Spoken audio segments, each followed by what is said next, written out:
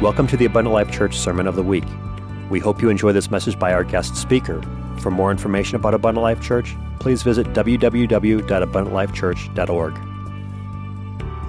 We had a wonderful home mission seminar this past weekend in New Berlin, and we have 2 more new home missionaries, so now we have 7 in our district, and I'm real excited about that.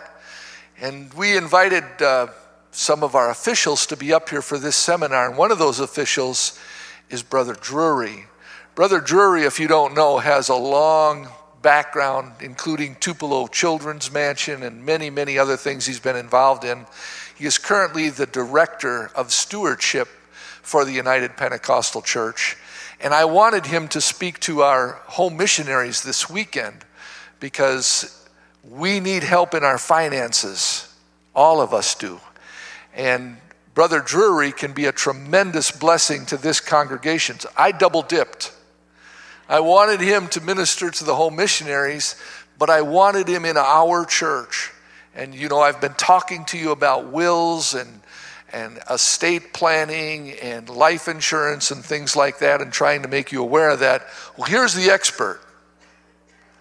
He knows all about these things. He's here to bless you.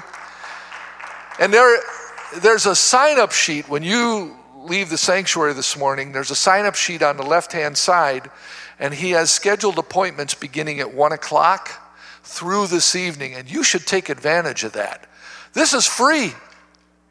He's doing this just to be a blessing to you, and you can get a lot of good information. He can really help you, so I hope you'll take advantage of that.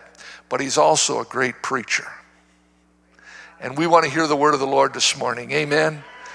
And so let's be a blessing. Brother Drury, we're so glad to have you with us. God bless you, my friend. Take your liberty. Let's give the Lord a hand clap of praise.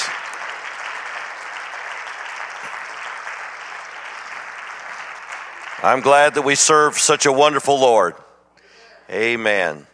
You may be seated. I'd like to make just a few preliminary comments, and that is on the fact that I have made myself available the rest of this day and the sign-up sheets as your pastor has stated. 1 Timothy 5:8 says, He, everyone say that means me, who cares not for his own, especially those of his own household, has denied the faith and is worse than an unbeliever. Now, if I could put that in proper context, what that is simply saying is that we who are over our households, and we call ourselves a Christ-like or a Christian, Christ-like, following his ways, we have a certain responsibility to care for our families. All right? So we have just sung today. One of your songs was about God being a provider, a protector, right? So we who are leaders in our homes, we have a huge responsibility to provide for our families because it is a Christian or a Christ-like characteristic. So I have the honor of going around and teaching and talking about the fact that we are to take that responsibility, but sometimes, you know, we don't know exactly all the pieces and the parts of it to be successful in that. So some of those parts are that we make a good living to take care of our families.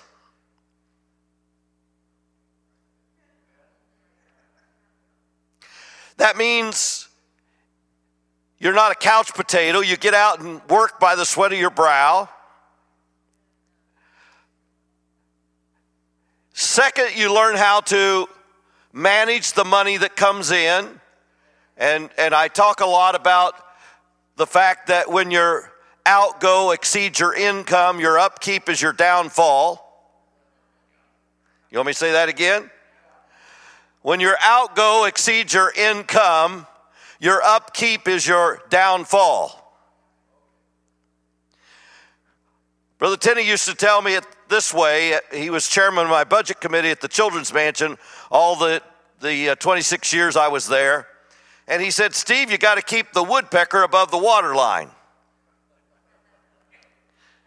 So you can't spend more than you bring in. And one of the reasons I'm death against credit cards is because you buy stuff using money that you have never paid tithes on yet.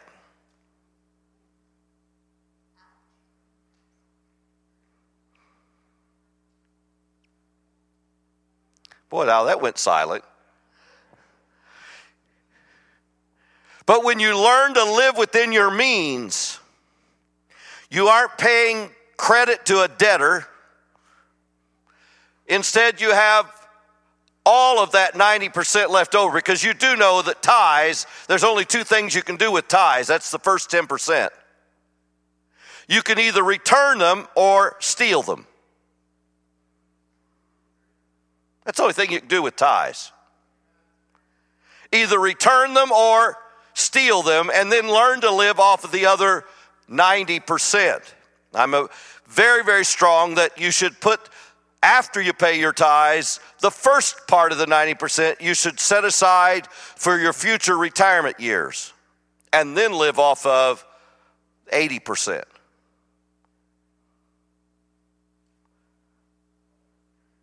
So what I want to do today, I am offering myself to every individual or couple. If you will sign up, I will meet with you. And after the bottom of today, if there are more of you that want to sign up, I can change my flight, because I have come here to bless you and to help you.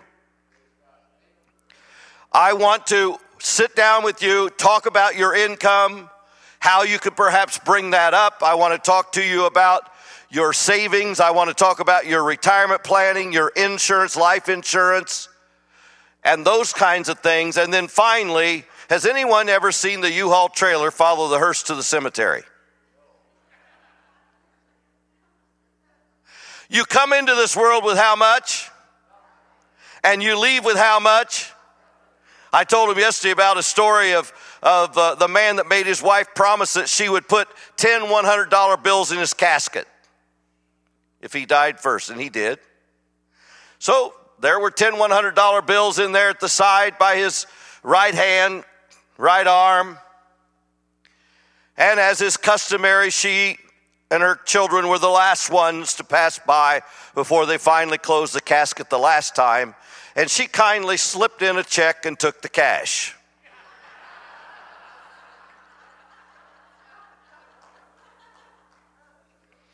So I wanted to help you understand how you disperse the stuff that God has trusted you with here in life. And one of the things that I'm very passionate about is that you leave a gift for the kingdom, because once you leave this world and you've been a faithful giver to this local assembly, you're no longer there to give on a weekly basis, but you can continue to give until the Lord returns by including this local assembly in your estate plan. So Evelyn and I have done this 35 years or more, long before I got this job, long before I took on this responsibility. It was way back when we were raising kids at the Children's Mansion. And that is, we have always tithed of our estate to our local assembly. When the last one passes away, we tithe to our local assembly. You say, what is that scriptural? The scripture just says, tithe of your increase. But here's the deal that I feel and I'm convicted of. I'm convicted of the fact that I do have some money in my name that I have not yet paid tithes on. You said, I thought you just said you pay tithes of your increase. Well, some of it is savings that my business, my company, has put in my retirement fund that I've never paid tithes on yet because it's never been in my pocket. But when I die, it's going to be considered part of my money. So many times I ask folks like this, if you would practice it with me, how many here want to be saved? How many really want to be saved? So now how many of you believe you have to pay your tithes to be saved? Well, there's few who want to stay down here on earth and or lower.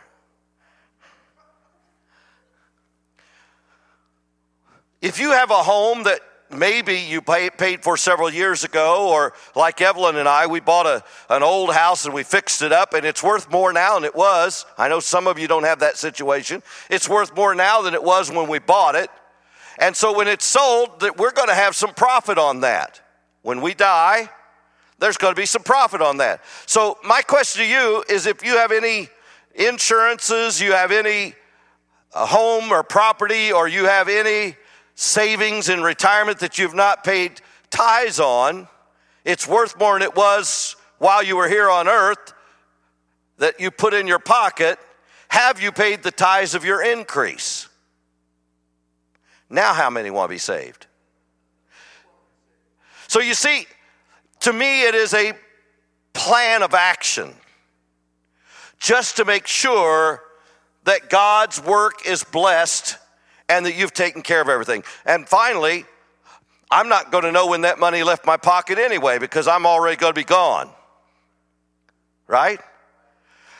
So it'll never hurt me. It'll only bless my family and the generations ahead, because I want to leave an example and set the example for my family to make sure I've done everything that I possibly can do.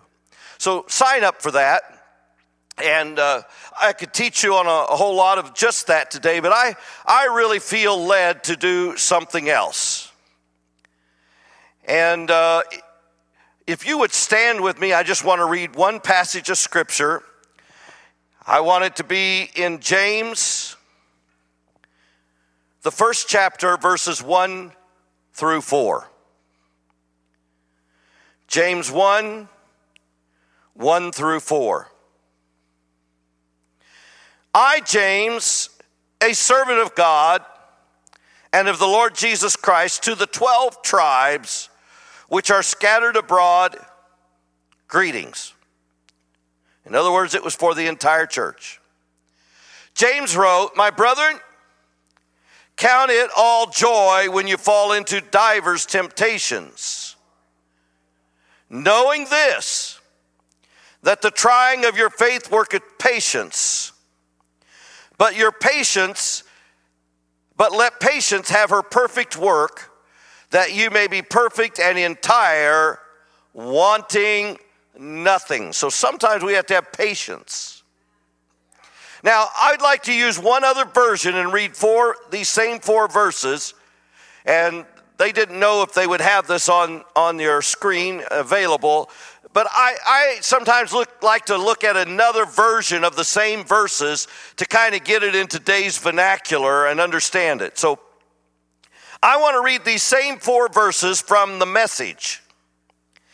And it goes like this. I, James, am a slave of God and the Master Jesus, writing to the 12 tribes scattered to kingdom come.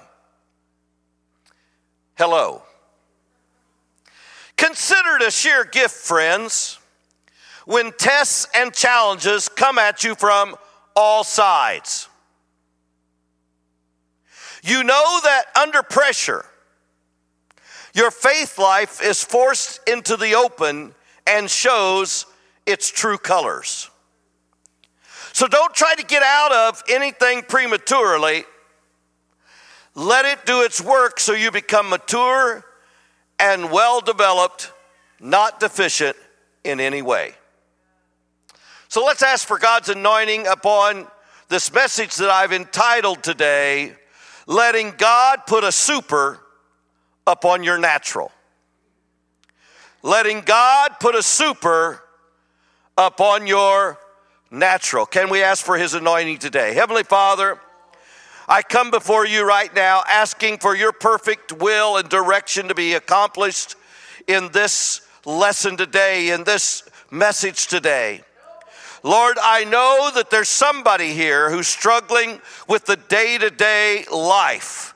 I want to thank you, oh God, for the opportunity to preach your word, but we ask that it not just be preaching. We ask, God, that there'd be a conviction, that somebody would find their faith life that's being put out into the open right now, that they would trust you to let your super blessings, your super direction to help them in their natural problems today. And we'll thank you for it in Jesus' name. Amen. You may be seated.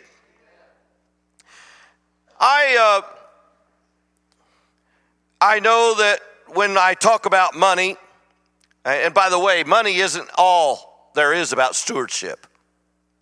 Stewardship is really about three different areas. It's the time that God has given you while you're here on earth. Some of us are given more time than others. Evelyn and I had the responsibility. We were only 27. We didn't apply for the job, but we were only 27 when the board of directors of the Children's Mansion elected us to be mom and dad to 67 kids. If you can imagine having 67 kids when you are 27. Anybody here 27? Would you raise your hand? Anybody here 27? Can you imagine having 67 kids legally?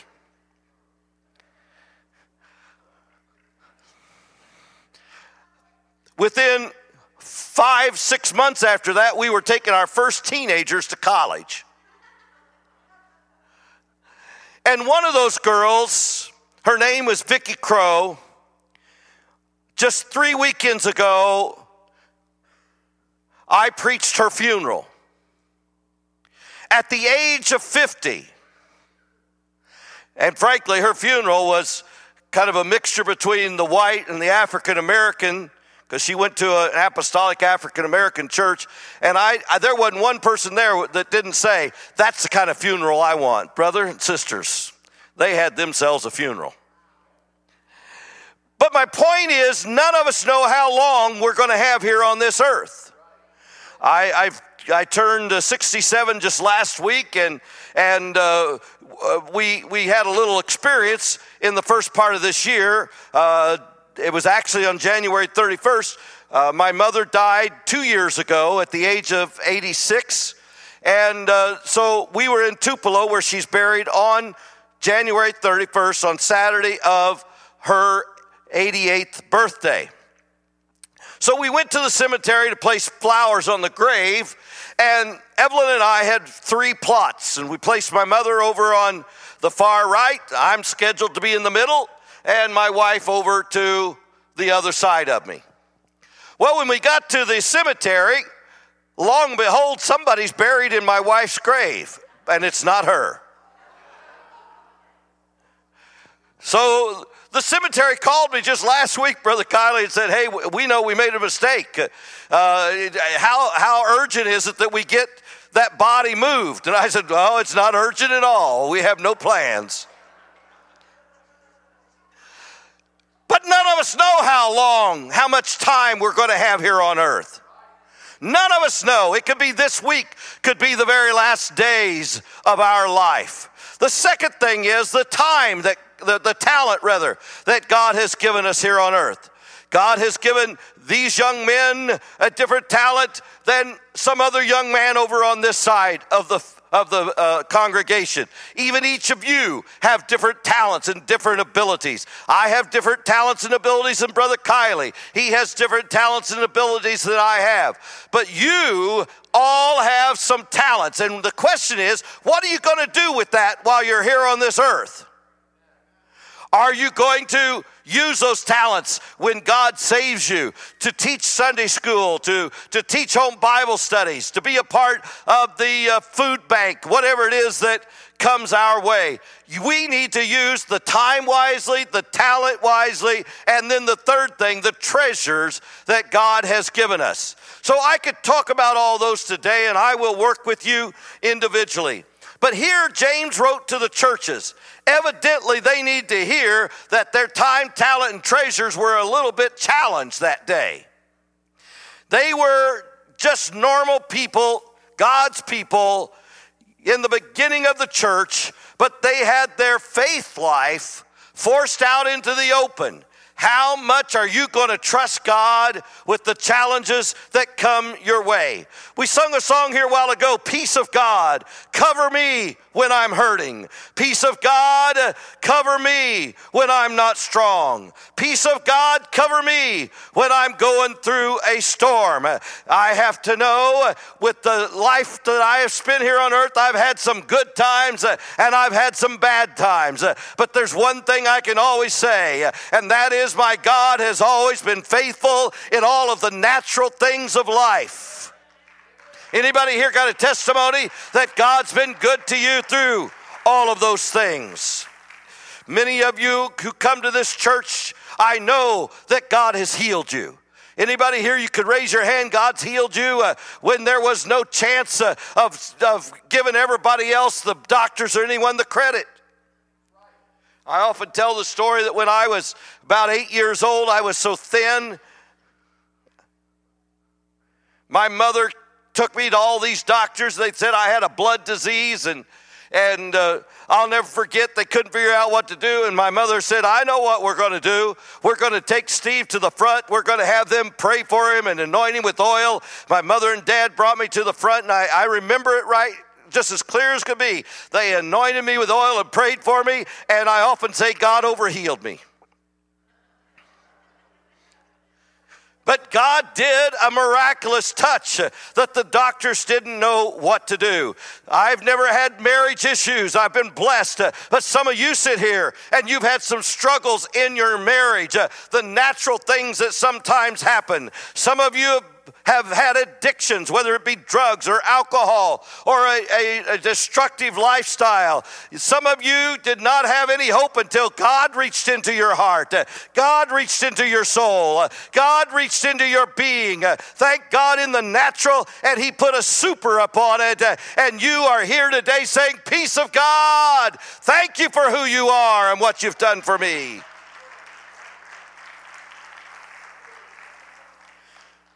When troubles and trials come, sometimes in the natural, and our faith life is put out into the open, some of us start questioning God. Why me? Kind of reminds me of Luke 24, because some of us said, well, I had hoped once I came to God that everything was going to be all right.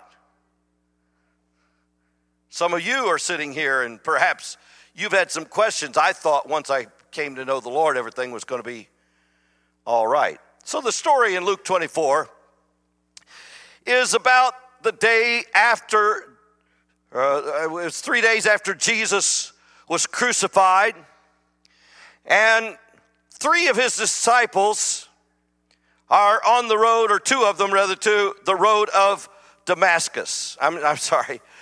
They were on the road to Emmaus from Jerusalem. Jesus Christ had risen, and I'm sure they had gone to the grave, and he was no longer there, and they were frustrated. They didn't know where he was. They didn't know what was going on, so they decided they need to go back home to Emmaus. And the scripture says that they were talking very much along the way about the happenings that had just transpired, when all of a sudden a third man shows up and walking with them. So Luke 24 verse 17, this third man said to them, what manner of communication are these that you have one with another as you walk? And then he said, and are sad. Some of you come into the house of God and you're sad because things haven't quite gone the way you expected them to go last week. And one of them said to Jesus, of course they didn't know it was Jesus at the time, are you a stranger in Jerusalem? Have you not known the things which have come to pass just these last 3 days? And he said to them, what things? He wanted their version. And they said to him concerning Jesus of Nazareth, which was a prophet, mighty in deed and word before God and all the people, and how the chief priests and the rulers delivered him to be condemned to death, and they've crucified him. And then verse 21 says, read it real quick, but we trusted. Would you read that with me? But we trusted. Now, that is like you and I some days.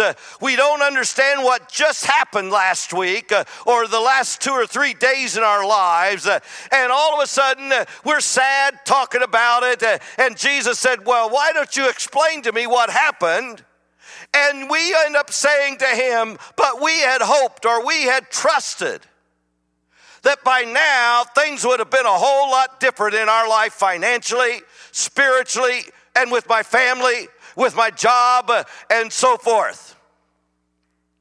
So here's what they said, but we had trusted that it had been he, talking about Jesus, which should have redeemed Israel. And beside all this, today is the 3rd day since those things were done. Basically, they were saying, we had high hopes in Jesus, and he's disappointed us.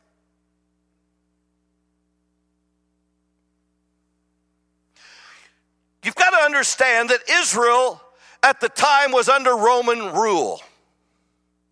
Now, you and I living in America, we don't understand what it really is like for another nation to have control of us.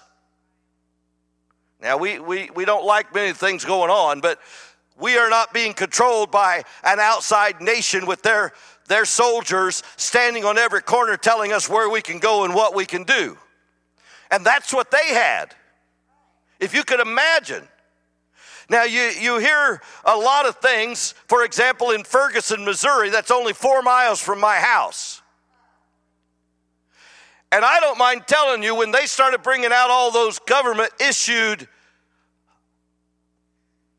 big trucks and everything, all armored, and you realize it's only 4 miles from your home, it does a number on your emotions when you start thinking about what could happen with all of the government stuff that has been passed out, and if all that gets into the wrong hands and somebody wants to take over our nation.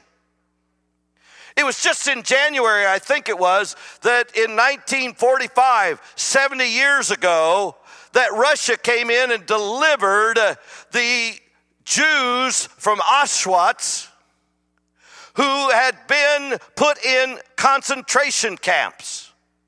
Matter of fact, there are just a few of those Jews still living today, and they went back to Germany just a few weeks ago to celebrate how they were relieved from that. And if I remember correctly, they found thousands of men's suits. They found over 800,000 women's outfits. They found over 14,000 pounds of human hair when they came in and delivered those folks from those concentration camps. I can't imagine having to live that way. I can't imagine seeing my own wife or my own kids' lives taken away while I become a slave to a nation that wants to control me. But that's kind of the way Israel felt that day. And I'm here to tell you, folks, strange things could happen to the United States of America the way we're allowing sin to become a normal way of life, and laws that are being passed that make sin okay. You can't change the law of God. You can't change the natures of God.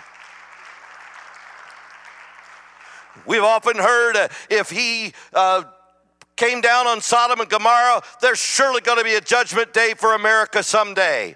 There are literally thousands of babies who lose their lives in the womb every day in America, and we call murder as a choice. It's not a choice, my friend. Amen. We need to understand this nation is headed for trouble. But right now, I'm here to tell you, you have your own faith life issues. And they had an issue that day.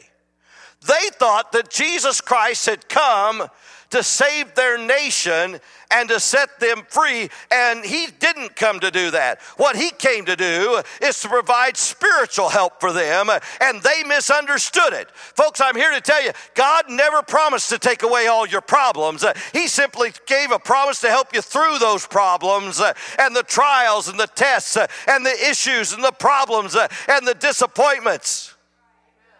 You're still going to have some of those, even after you give your life to God. Can I hear an amen? And so they felt that there was a lot of hope, but they wanted they wanted a political revolution and not a spiritual one.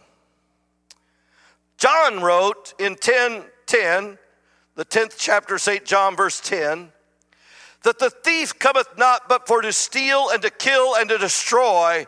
I am come that they might have life and that they might have it more abundantly.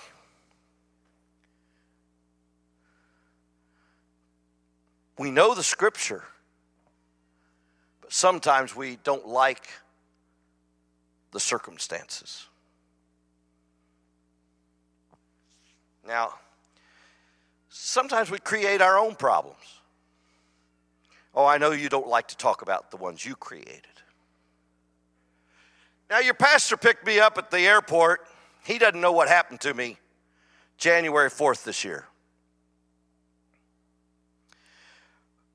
He met me as I came out from the concourse into the lobby area of the Milwaukee airport. Beautiful facilities here, folks. And he took me over to get my luggage. And then we got on an escalator with my luggage to go upstairs and to go out where the vehicle was. Now, you've got to understand what happened to me in January. I did a stupid thing. Of course, none of you have ever done anything stupid. Now, my wife, beautiful lady, 42 years of marriage. She's helped me raise all of those kids. We raised almost 1,000 the years we were at Tupelo. She helped me be a pastor. We grew a church from start. It was a home missions church. It became the largest UPC church in North Mississippi. We helped start 4 daughter works. We started a Christian school, and she was over that with 200 students. She helped me start an unwed mother's home for the United Pentecostal Church. She helped me start New Beginnings Adoption Agency for the United Pentecostal Church. She is, like me, a workaholic to do things for God. She has MS now, and so she had to quit work, and she has a brace on her right leg, and so it has changed life a lot for us. And one of the things is, when we get to an airport, she can't keep up with the need of the crowd, so we get her a wheelchair.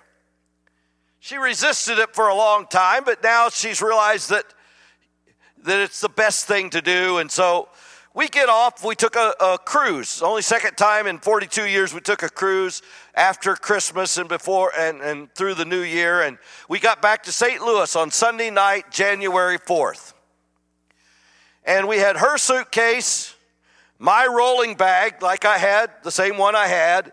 And then we had a big bag on top of that, kind of like a body bag, if you please, with both of us, some of our stuff in it.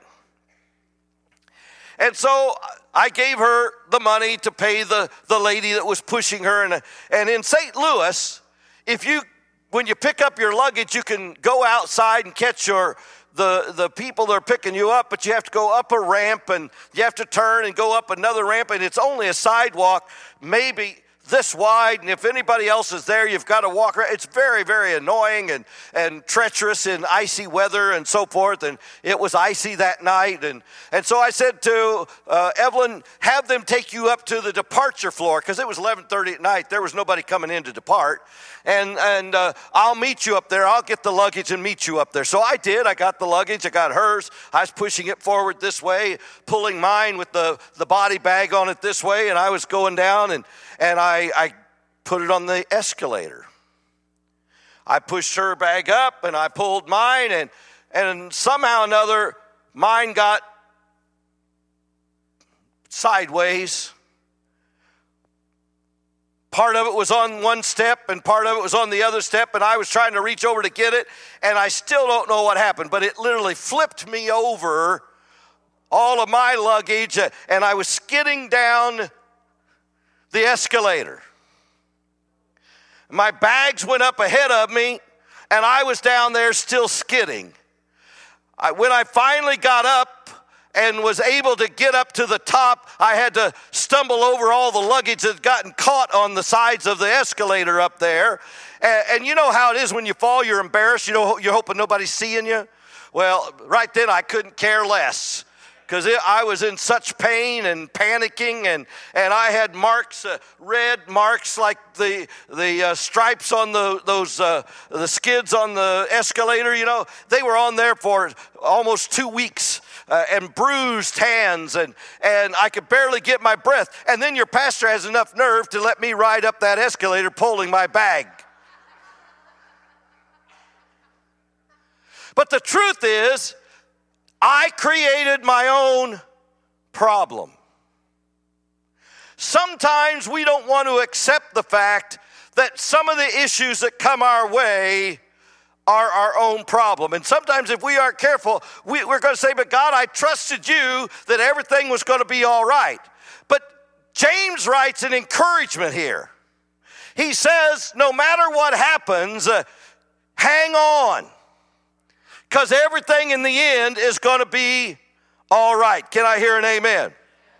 Now, I have a 9-year-old granddaughter, and she and her brother, who's 4, they come every weekend and spend a night with us. But she's learning to play the violin. Have you ever been around a 9-year-old trying to learn to play the violin? Oh my, tell her she has to practice, according to her dad, a half hour every day. And she never remembers on Saturday to practice until she gets to our house. And not only that, she can't practice unless you're sitting there watching her. I mean, she won't let you look at your iPad. You are to give her undivided attention. And it is misery, folks.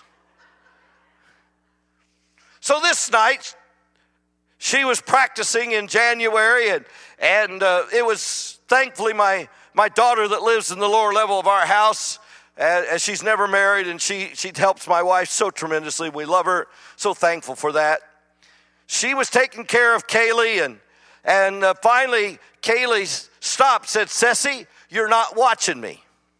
So Stephanie quit everything she was doing and just intently watched her. She's very demanding if you can't figure that out. And finally, she stopped about 10 minutes in, and she said to my daughter Stephanie, Ceci, I need you to write me a note of encouragement so I don't quit. Now, folks, I'm here to tell you, some of you, there is a word here in James, the first chapter, where he's telling you, don't give up because you're finding yourselves in a little bit of struggle today. Whether it's financial struggles, whether it's marriage struggles, whether it's physical struggles, whether it's employment struggles. I'm here to tell you, you need to hang on. You need to let the peace of God cover you when you're hurting. You need to let the peace of God cover you when you're not strong. You need to let the peace of God cover you when you're going through a storm. Can I hear an amen? In 1 Kings, the 17th chapter, 14 verses where it talks about Elijah.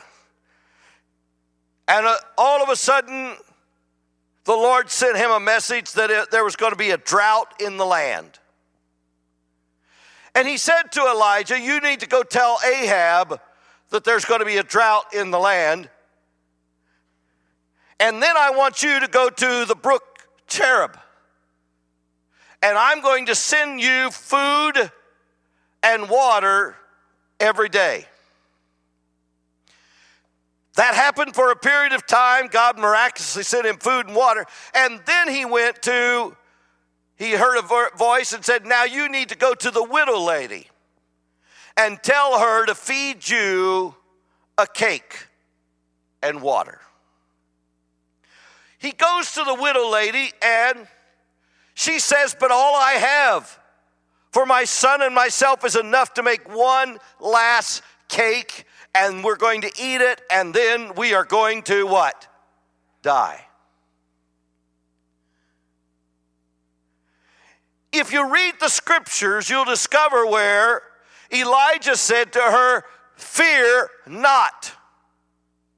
Now, in the natural, it looked like there was no hope.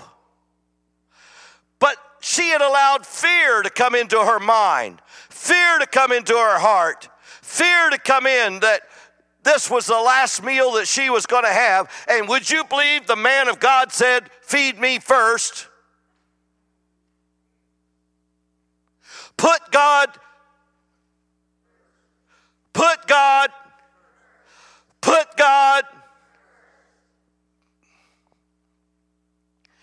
When you put God first, you don't have to fear even when everything looks bad and looks hopeless. You know what she did? She honored the man of God and the word of God. She fed the man of God first, and the Bible says her meal and her oil were full until the day the drought was over with. Folks, I'm here to tell you, her faith life was put into faith, into the full picture of everybody around. Some of you have some experiences where it looked like God wasn't ever going to supply your need, and all of a sudden, miraculously, He did that for you. Anybody here can raise your hand that you've had some times where God miraculously provided when there was nothing that you could see. It's a stewardship issue. When you put God first, I have yet to see God fail His people. The whole thing is, He wrote us a note in James and said, don't give up. Everyone say, don't give up. Now,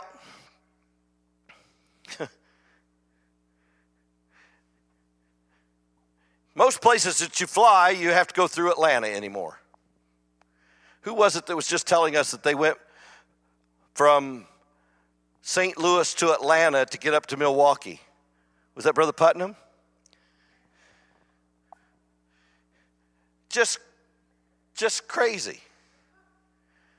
And I noticed one of my choices to get back to St. Louis, even though they have a few direct flights, is that if I couldn't make that direct flight, I'm either going to go to, one of them was going to Dallas and back to St. Louis, one was going to Minneapolis and then to St. Louis, and one was going to Atlanta and then to St. Louis. But Atlanta, you many times have to go through to get to wherever you're going. Have you ever been into the Atlanta? How many have been to the Atlanta airport? Well, I went there the last weekend of January after my experience on the escalator the first week of January. Luckily, all I had my attaché case. But when I got off to go on to that tram to take you to a different terminal, how many of you remember how steep that escalator is going down? I almost hyperventilated, and I'm not a fearful person. God, what if I lose my balance and fall down this whole thing? I could see myself tumbling down all that entire thing. Well, anyway, I made it, and things were good. And you know, you stand back behind a line, and you wait for somebody to come off of the train when it stops, and you wait for them to get off, and then you get on. How many of you have done that before? Well, I got on. And then at the last minute, you know, you hear this, everybody stand back, we're getting ready to close the doors. Well, about the time those words were being finished, some larger gentleman jumps on. He reaches out and grabs an elderly lady's hand and pulls her on just as the doors are closing, and it closes her right in the middle. And he keeps pulling on her, and there's a lady in the back, younger, that's trying to push her on. And the comes over to the PA, we're getting ready to move, everybody stand back. And I'm thinking, she's not standing back, she's caught. You know, you're seeing something that you never think you'll see in life. But I saw it. And all of a sudden, you started seeing those doors try to close, and it wouldn't close anymore. And finally, it let loose. I was just waiting for that train to take off. I wondered which part of her was going to be where.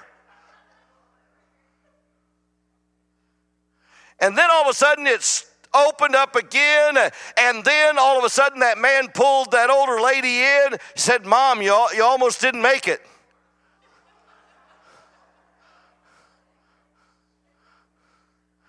Not so smart son. But you know what? Some of us are here today and we feel caught like that between some circumstances in life. You've got some battles going on in your mind. You've got some financial pressures going on, and you don't know how you're going to make it. And you thought that when I came to know God and I came down here in front and I was buried in the name of Jesus for the remission of my sins, I thought everything was going to be all right. Wrong. Sometimes in our faith life, it's pushed out into the open. Are we going to trust God for what's taking place? You know, some of you might be there right now, scared to death. But when you're stuck, the last thing you want to hear is how much God loves you, how powerful He is, that He can save us from situations that stress us out. We think if that's true, then where is He right now? Oh, I've had some times where I wondered, where are you, God?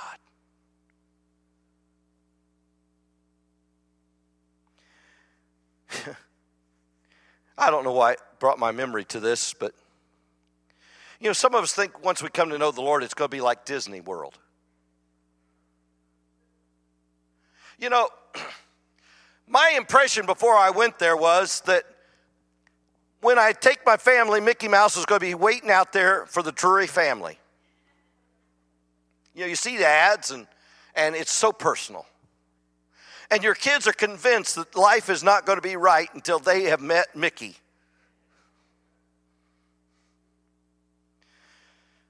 Well, I told the story the other night, or yesterday during the day, about our son that was born 8 days before my wife and I got married.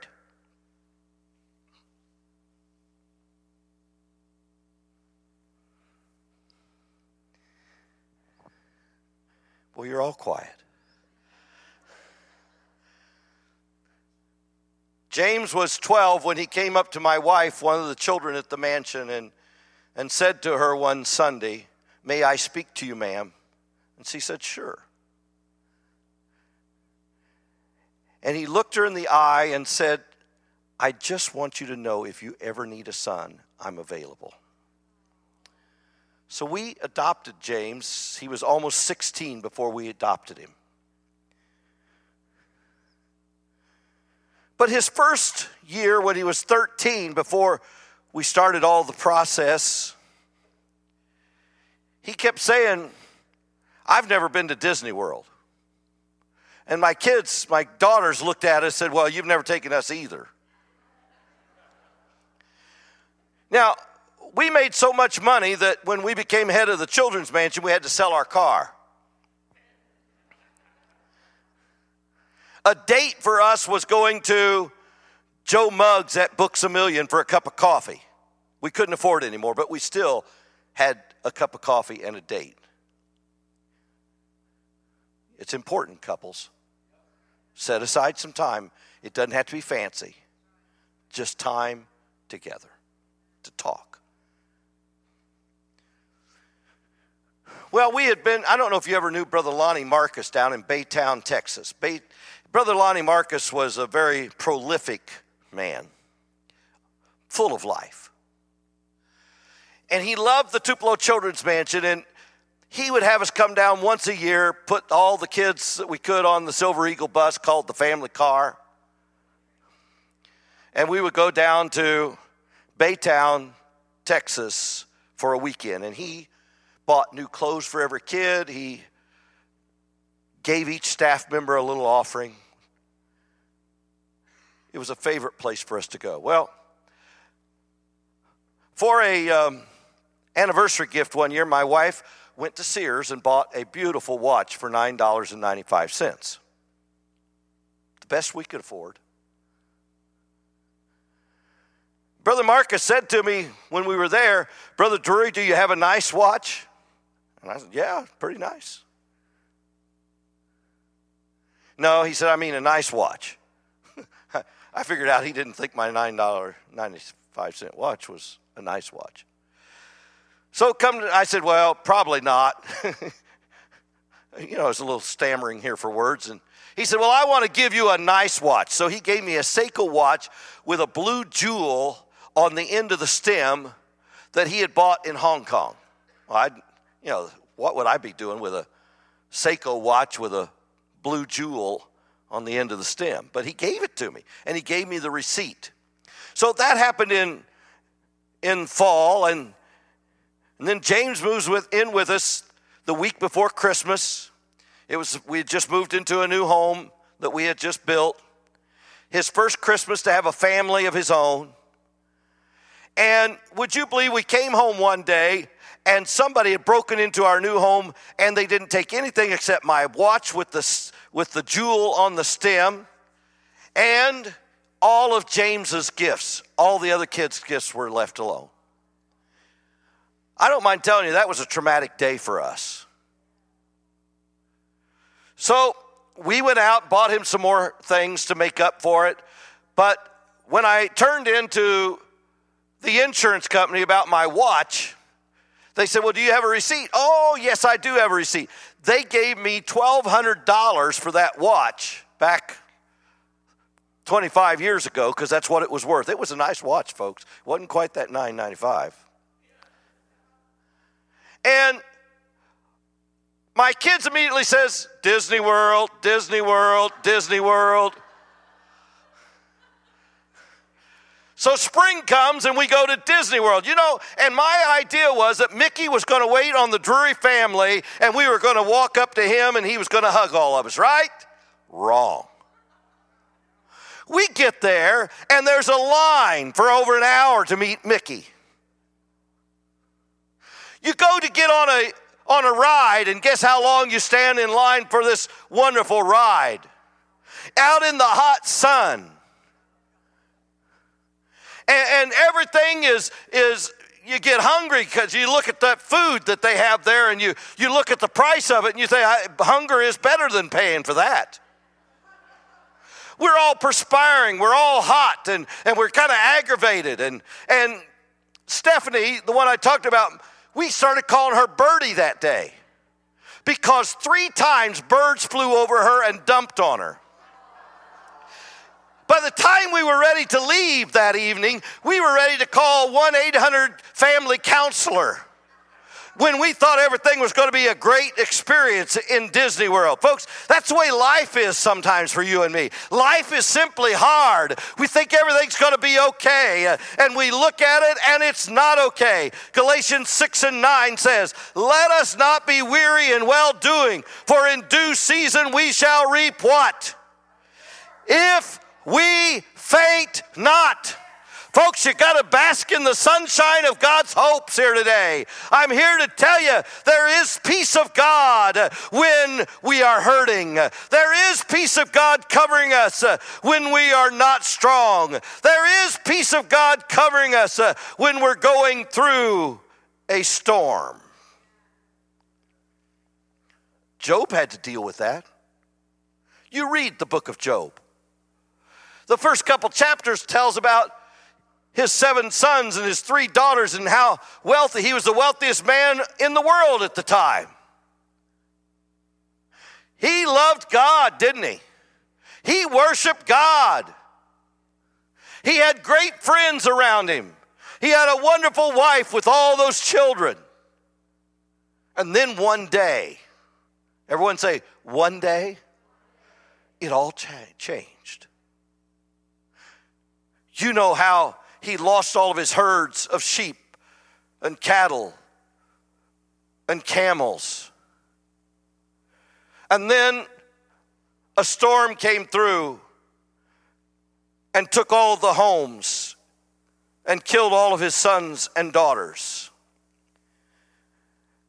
And so it was that when it was all said and done, in one day he lost everything. Everyone say everything. Except 2 friends and his wife. And then the devil comes back to God again and said, you know what? You still left him with his health. I am positive that if he didn't have his health, he would curse you and be against you. So God gave permission for the Satan to touch his health. He had boils from the top of his head to the sole of his feet. He would take pottery and break it and scrape the sores on his body for relief. And finally, even his own wife said, "Why don't you curse God and die?" Now, you know, his friends said, "You must have done something wrong." But each time, Job would say, "Naked came I out of my mother's womb, and naked shall I return thither. The Lord gave, and the Lord hath taken away. Blessed be the name of the Lord." Folks, I don't know what you're going through here today, but you need to keep on praising God and trusting God in the midst of all your battles and all of your problems, because God has not said it's over yet. When it was all said and done, you can imagine that relationship with his wife wasn't too good, but you've got to remember, she lost all of her kids, she lost her homes, she lost all of her wealth as well. There were a lot of emotions going on in that household. There was a lot of grieving going on in that household. But the man of the house kept his understanding of who God was. And when it was all said and done, they ended up with 10 more children again. So obviously their marriage was healed. And then he ended up becoming wealthier than he had ever been before, because he hung on to God through the midst of the battle. Folks, we're going to have some problems. We're going to have some financial issues. You may have lost everything in this last recession. You may have lost some of your jobs. You may be having some struggles with your children in relationship, or even in your marriage, or it could be with your co-workers, whatever it is. Some of you may be struggling in some spiritual battles, and you don't know where to go and what to do. But I'm here to proclaim what was said. These things have I spoken to you, that you might have peace. In the world ye might have tribulation. You shall have tribulation, but be of good cheer, God said. I have overcome the world.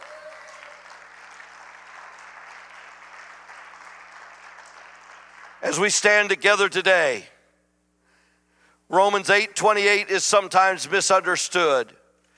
For we know that all things work together for good to them that what?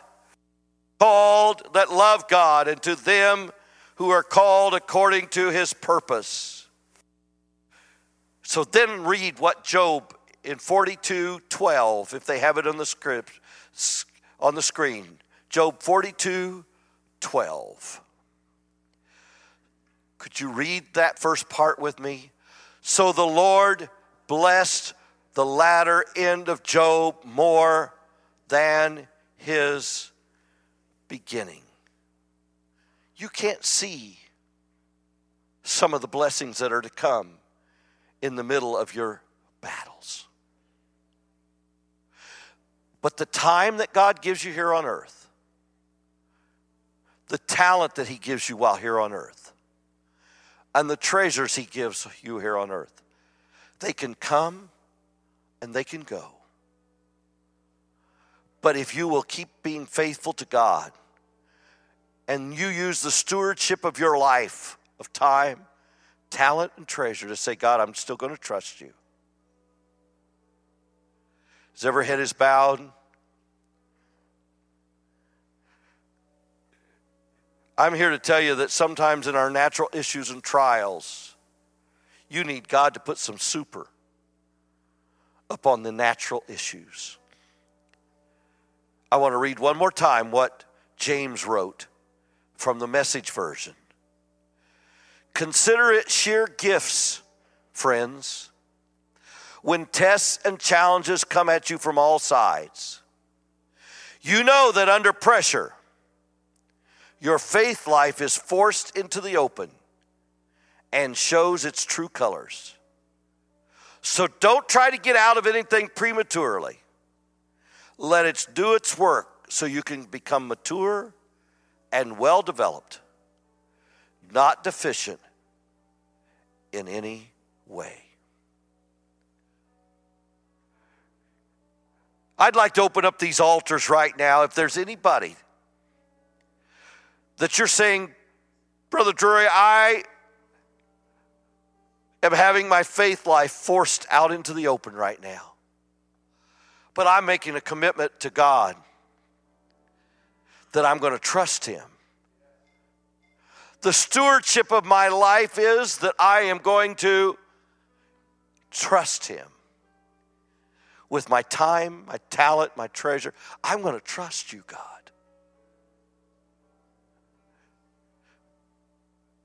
I'm not going to leave this earth with anything just the way I came in with nothing.